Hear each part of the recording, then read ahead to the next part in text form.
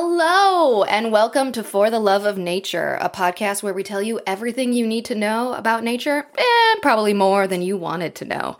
I'm Kim Baker, and it's mini-series time. For those of you just joining us, I'm filling in for a couple of weeks while Laura and Katie take a break and prepare for the next footlong season. Throughout this mini-series, we're talking about nature near you, taking a closer look at the plants and animals right outside our front door. In today's episode, I wanted to talk about a many-legged friend who's likely has a tumultuous relationship with many of us. The spider. Let's jump into it. Spiders and I have had a roller coaster of a relationship. It's a real enemies to friends storyline here. Like many people, I've always been wary of them.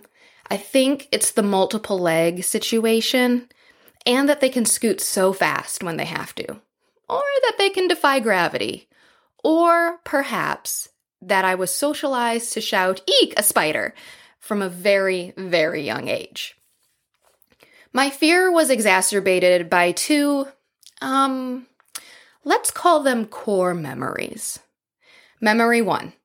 In late elementary/early middle school, I was walking around my backyard looking for something to do when my mom came out of our house to talk to me. Do I remember what we were talking about? Of course not. What I do remember, however, is her shouting, "You have a huge spider on your neck." I screamed, "Get it off, get it off, get it off," while she swatted at me, eventually sending the spider airborne.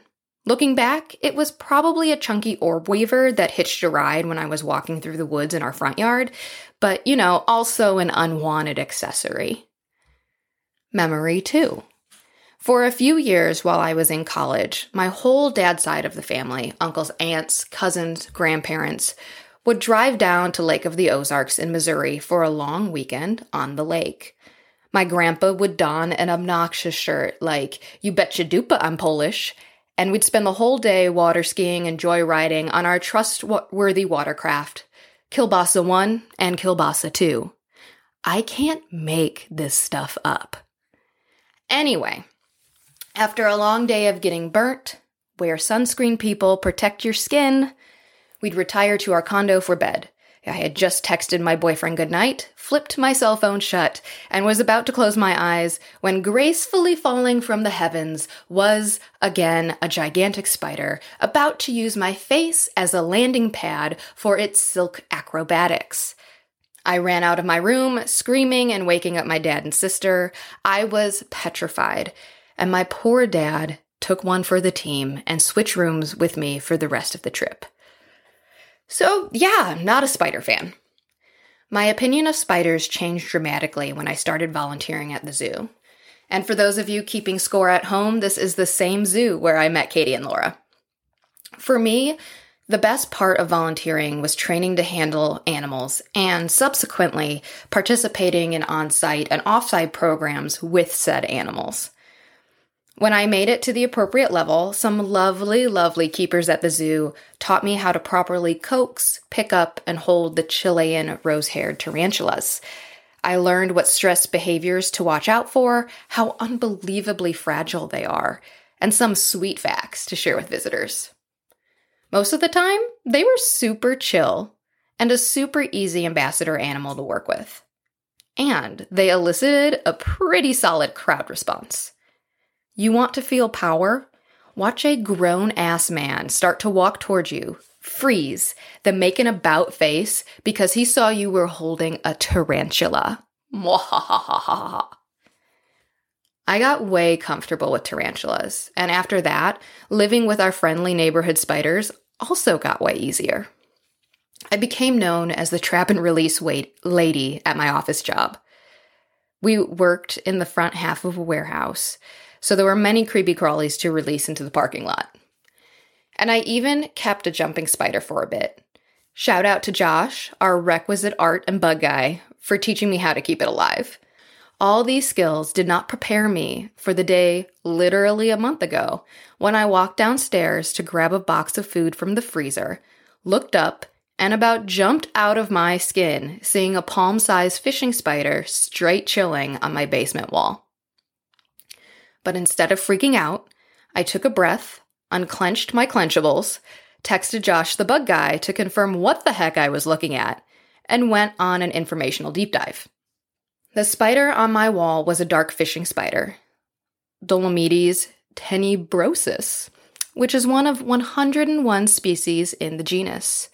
Dolomedes is derived from a Greek word that means wily and deceitful.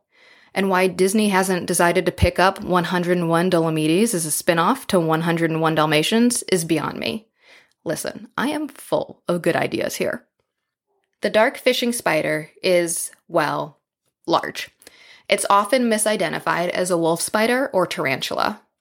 Male bodies range from 1/4 to 1/2 inch, while female bodies can be up to 1 inch long.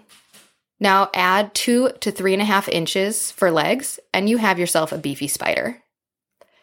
Their coloration is mostly dark brown, with an almost chevron-like brown and black pattern on the legs. Like other Dolomedes, they're covered with short hairs that are hydrophobic, so they can quite literally walk on water. But unlike other fishing spiders who actively hunt insects and in some cases fish from the edge of a water source, the dark fishing spider prefers to live near-ish water or in dry wooded areas and spends most of its time on rocks or trees, or apparently basement walls. There, they hunt insects like crickets and other spiders, and per Josh, sometimes tiny snakes. And because they're running spiders, like wolf spiders, they have pretty good vision to hunt and pounce on prey at night. They are large enough to bite through human skin, but reports of that happening are really rare. Remember, we're a pretty large predator, even for that large species of spider. And I'm ending on what I think is a hilarious fun fact from the Missouri Department of Conservation. Quote, a 2013 study found that male dark fishing spiders spontaneously die when they copulate, meaning that the males can only ever mate but once, end quote. I'm sorry. Spontaneously die? What an awful reward for doing your spider duty. Now, it goes on to say that because females generally eat the deceased males, the death of the male both contributes to the health and well-being of the female, as well as increases the number, size, and well-being of her offspring. So it turns out it's okay for the species, but still, humans would not be into that. Once I was done with my info spiral, I sent spider pictures, without consent, to all of my friends, who indulged me with a lot of questions. And that was that. I let it hang out on the cinder block wall, and it was gone the next day, back out into my backyard, or maybe my crawl space. Both are probably a meet and 3 for dark fishing spiders. I have to admit, I'm proud of how far I've come with spiders as a whole. They still may give me a jump scare now and again, but I'm grateful that these days I can approach them with curiosity instead of a shriek. Thank you again to Josh for always answering my questions, sending me cool pics of praying mantises, mantids? I don't remember, and creating wonderful art for the podcast. We appreciate you. And remember, sometimes you don't have to go outside to find nature. Nature can come inside to find you. Not in a horror movie way, either. More like an Odd Couple or Unlikely Roommates sort of thing. If you want to hear Josh and herpetologist Steve go head-to-head to see which creature category ranks supreme, check out the specialty battle from Season 3. That's all for this episode. Thank you all for hanging out with me these past few weeks while we explored all sorts of nature near you. Laura and Katie will be back next week with the first episode of Season 6, and I know it's going to be a blast. All right, everyone. Until next time. Bye.